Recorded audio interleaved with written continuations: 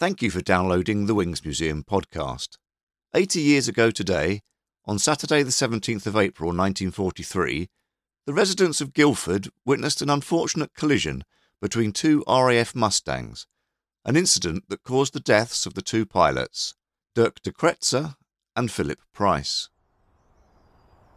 First thing this morning, I met with historian and writer David Rose, who you may recall I also spoke to a few years ago, on the 75th anniversary of another crash in the Guildford area, that of Lilybelle 2.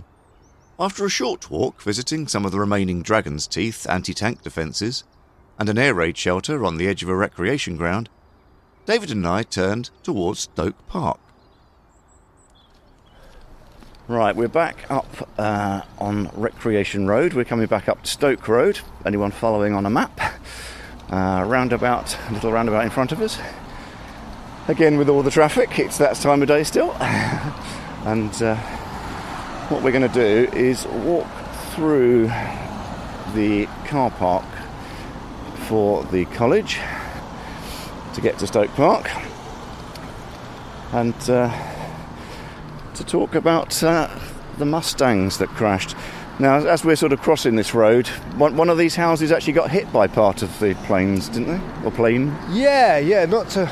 we'll keep the meat of the story for a little bit further, but the debris that came out of the sky, it seems, from what the local newspapers reported at the time, hit one of the houses there. And I know another story from a gentleman who, when we appealed for information back a long time ago now for the book that Graham Collier and I wrote, he said he was cycling along this bit of Stoke Road and this piece of, he said something like a wheel or a dynamo came out of the sky and it bounced on a telegraph wire and boing, and it off went somewhere else. So it's, for the people who witnessed this event, it must have been absolutely horrific, really. Right. And it was something that certainly 20 years ago, when, as I say, Graham Collier, my editor at Surrey Advertiser, and I wrote Guildford the War Years 1939-45, it was something that certainly people were still talking about then.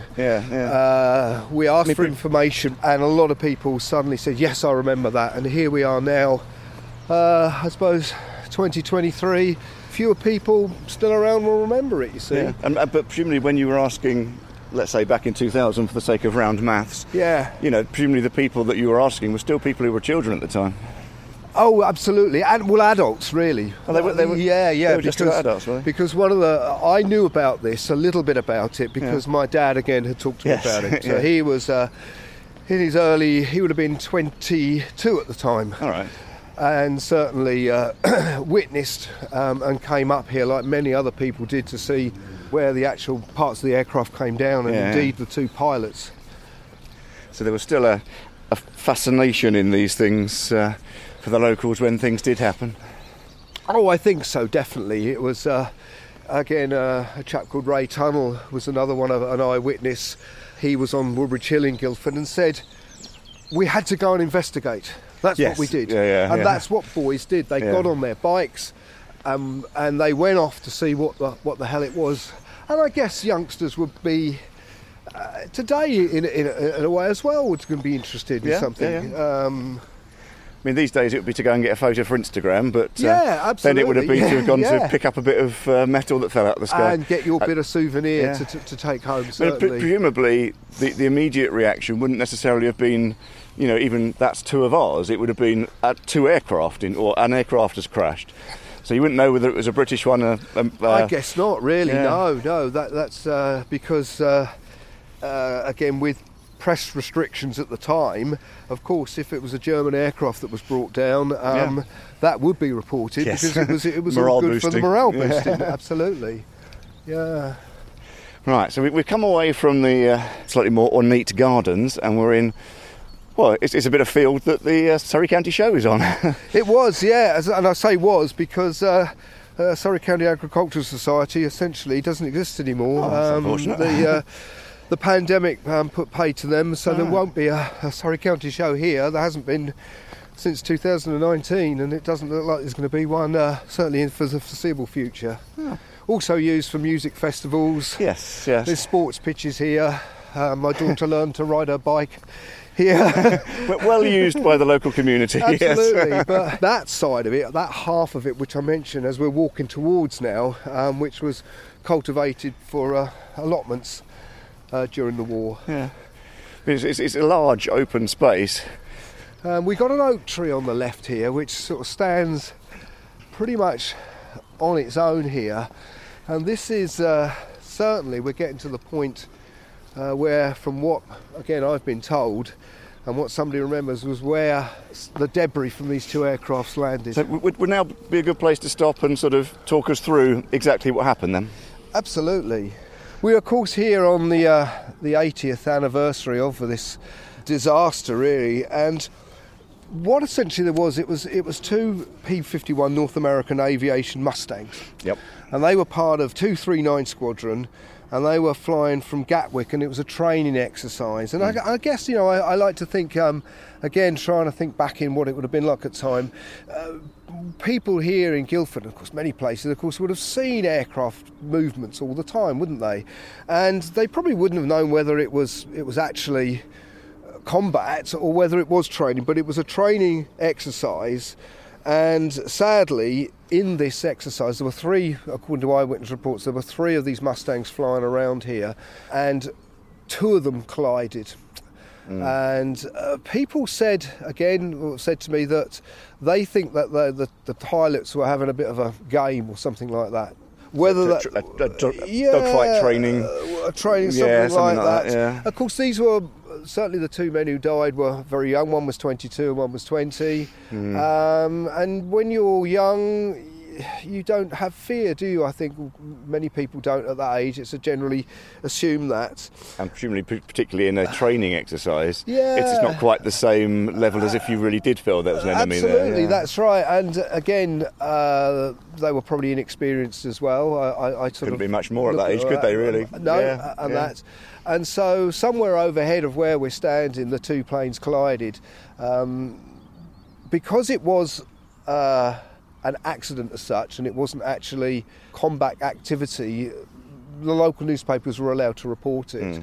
And we're quite fortunate because they do report it in quite good details. We're two newspapers then, the Surrey Advertiser and the Surrey Times, and it seems to have taken place during about the middle of the day. So there were people in the park here around the boating pool, people obviously coming in and out of town and that, so lots of people saw it. And it was a Saturday. I mean, it was a day when everyone was around. It was a Saturday as well, that's right. And putting a bit of context about it, again, because of my interest as a youngster, talking to my parents about what happened during the war, where did the bombs fall, was there this, was there that? My dad mentioned this crash, and he, again, like so many younger people, he was, 22 at the time, came here because there was certainly in the grass here, there were impressions of the two pilots that died. By the time, of course, he got here, their bodies would have been taken away.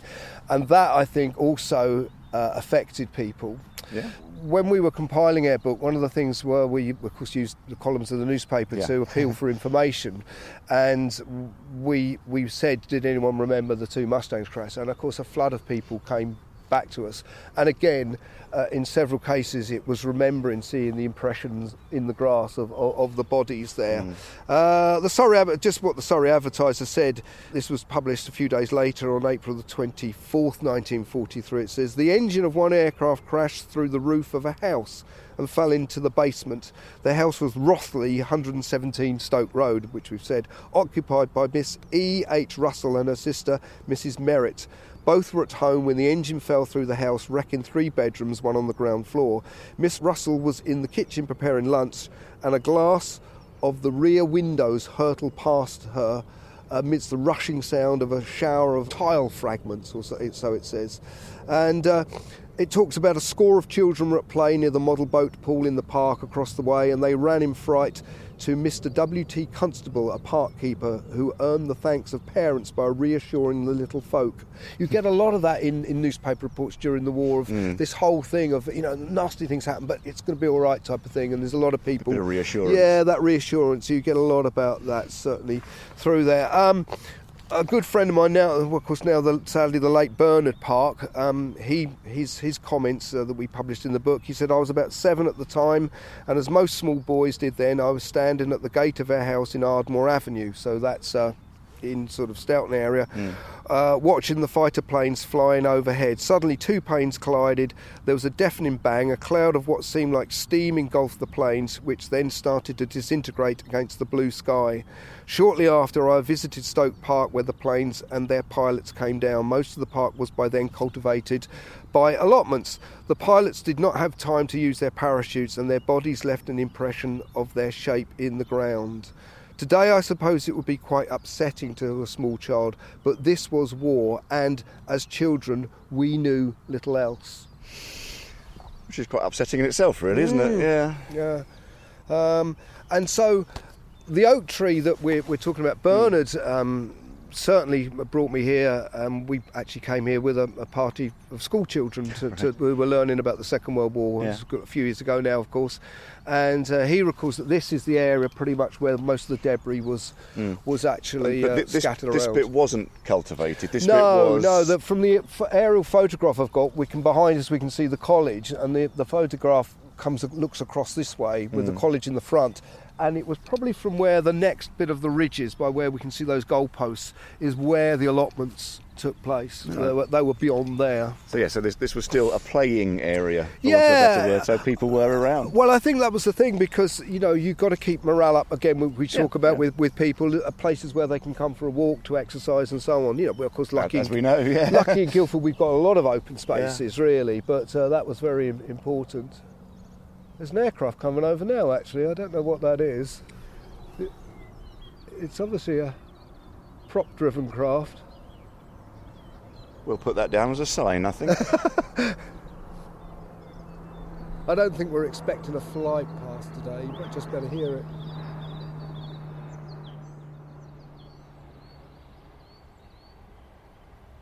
I left David behind now and made the short drive to Brookwood Military Cemetery, a Commonwealth War Graves Commission site, to find the grave of Flying Officer de Kretser. Now, we know that Philip Charles Price, the other pilot that died, was cremated in Manchester fairly soon after the crash. But more locally, Dirk Bertram de Kretser is buried here in Brookwood, and his gravestone just reads, Flying Officer D.B. de Kretser, pilot, Royal Air Force, 17th of April 1943, age 20. Many thanks to David Rose, who tells me that the book we mentioned, Guildford the War Years, 1939 to 45, is sadly no longer in print, but copies can occasionally be found on eBay. I have to say that it really does give a good snapshot of the town at the time. Lots of great photographs and many personal recollections of places and events. I'm glad I already have my copy. If you'd like to hear the rest of our walk, keep an ear open for it on the Walks Through Time podcast, coming soon. Now, at the Wings Museum, we are always keen to point out that it is important to remember the peoples of all the nations that were involved in the Second World War. Not just the British, not just the Allies, but also the Germans. Hi, my name's Chris Goss. I'm here at Bentley Priory talking about the Luftwaffe bombing campaign against mainland Great Britain in the Battle of Britain. Now, as you said in that talk, it's a little bit unusual as an ex-member of the RAF to be looking at it from a Luftwaffe perspective. Is this sort of something that you've done for a long time? And you said you started as a teenager. Yeah, always been interested ever since finding a crashed Heinkel 111 2 miles down from our house. And for me, it's always been interesting because, being ex-RAF myself, they were the enemy, but at the same time, they were meticulous record keepers and meticulous photographers. So it makes my job much easier. Presumably by the time you were flying, they were colleagues within NATO. Yes, I can remember, that's true. And you've spoken to these people. I mean, what kind of stories have they shared with you over the years? Incredible stories, frankly, and I now do regret that I didn't ask more about their experiences when they were prisoners of war. My main interest was flying against Britain and being shot down and taken prisoner. So the German perspective, as time has moved on and sort of from back in the war, I mean, what have we learnt from that about, say, the Battle of Britain? The Battle of Britain is very difficult, actually. It was, I don't think there's ever been anything like it, and there will be anything like it again. Yeah, a massive army and air force up against us. We've been pushed back, They were quite successful, and of course, if it wasn't for the Royal Air Force, the fighter command pilots and the ground crew that supported them, and the people who were manufacturing and repairing aircraft, we wouldn't be here today. Presumably, once the Germans had crashed here, you say about being prisoners of war here, I mean, were they treated as equals, as officers, or were they treated as the enemy and nothing more? No, they had to, under the Geneva Convention, had to be treated correctly. Officers went to one prisoner of war camp, non-commissioned aircrew went to another prisoner of war camp, but in January 1941 they were all shipped across to Canada, which made it very, very difficult to escape from. And in fact, only one German pilot successfully escaped during the whole war. So was that one of the reasons they were running out of people, that we did that little bit better? Well, it's not a case of we did better. Things started developing. As I said, necessity is the mother of invention, and the best way to get things going is a war. The Germans were technically advanced, but we played catch-up, and of course it was assisted by America coming into the war in 1941. Because these people aren't around anymore, I mean, you say records. What kind of records are out there? Well, you've got the National Archives, you've got the Bundesarchiv in Germany. There are, still means of getting hold of these things, and I've been collecting now for the past 40 years, so I have quite an archive, which makes things a little bit easier for me. You've written lots of books on the subject. I mean, any specific things that you prefer to concentrate on? No, not really. I've recently started doing photo books of RAF combat aircraft, RAF aircraft of the 70s and 80s, and of course there's a lot of more people around who flew on those, who worked on those, or whose relatives flew or worked on those, and there's a lot more interest I'm finding now. But there's always going to be an interest in the Second World War. Exactly. I mean, presumably the Falklands and things, you presumably missed the Falklands. You didn't miss the Falklands? No, I wasn't actually involved. I actually spelt the whole Falklands War at the German air base at Jever in northern Germany. Supporting the tactical leadership program, and every evening when Argentinian aircraft had been shot down, it was a case of drinks for the RAF every night, so it was quite an interesting time. So, quite an unusual perspective then. Was it just RAF, or were there Germans in that sort of group as well, in Germany presumably? No, it was a German airbase, and these were German pilots and navigators, but there were also Italians and Americans there at the same time as well. Chris Goss's many books, often focusing on Luftwaffe aircraft and pilots, are available from all of the usual places, published by Pen and Sword. As always, to keep up to date with what is going on at the museum, take a look at the Wings website, wingsmuseum.co.uk.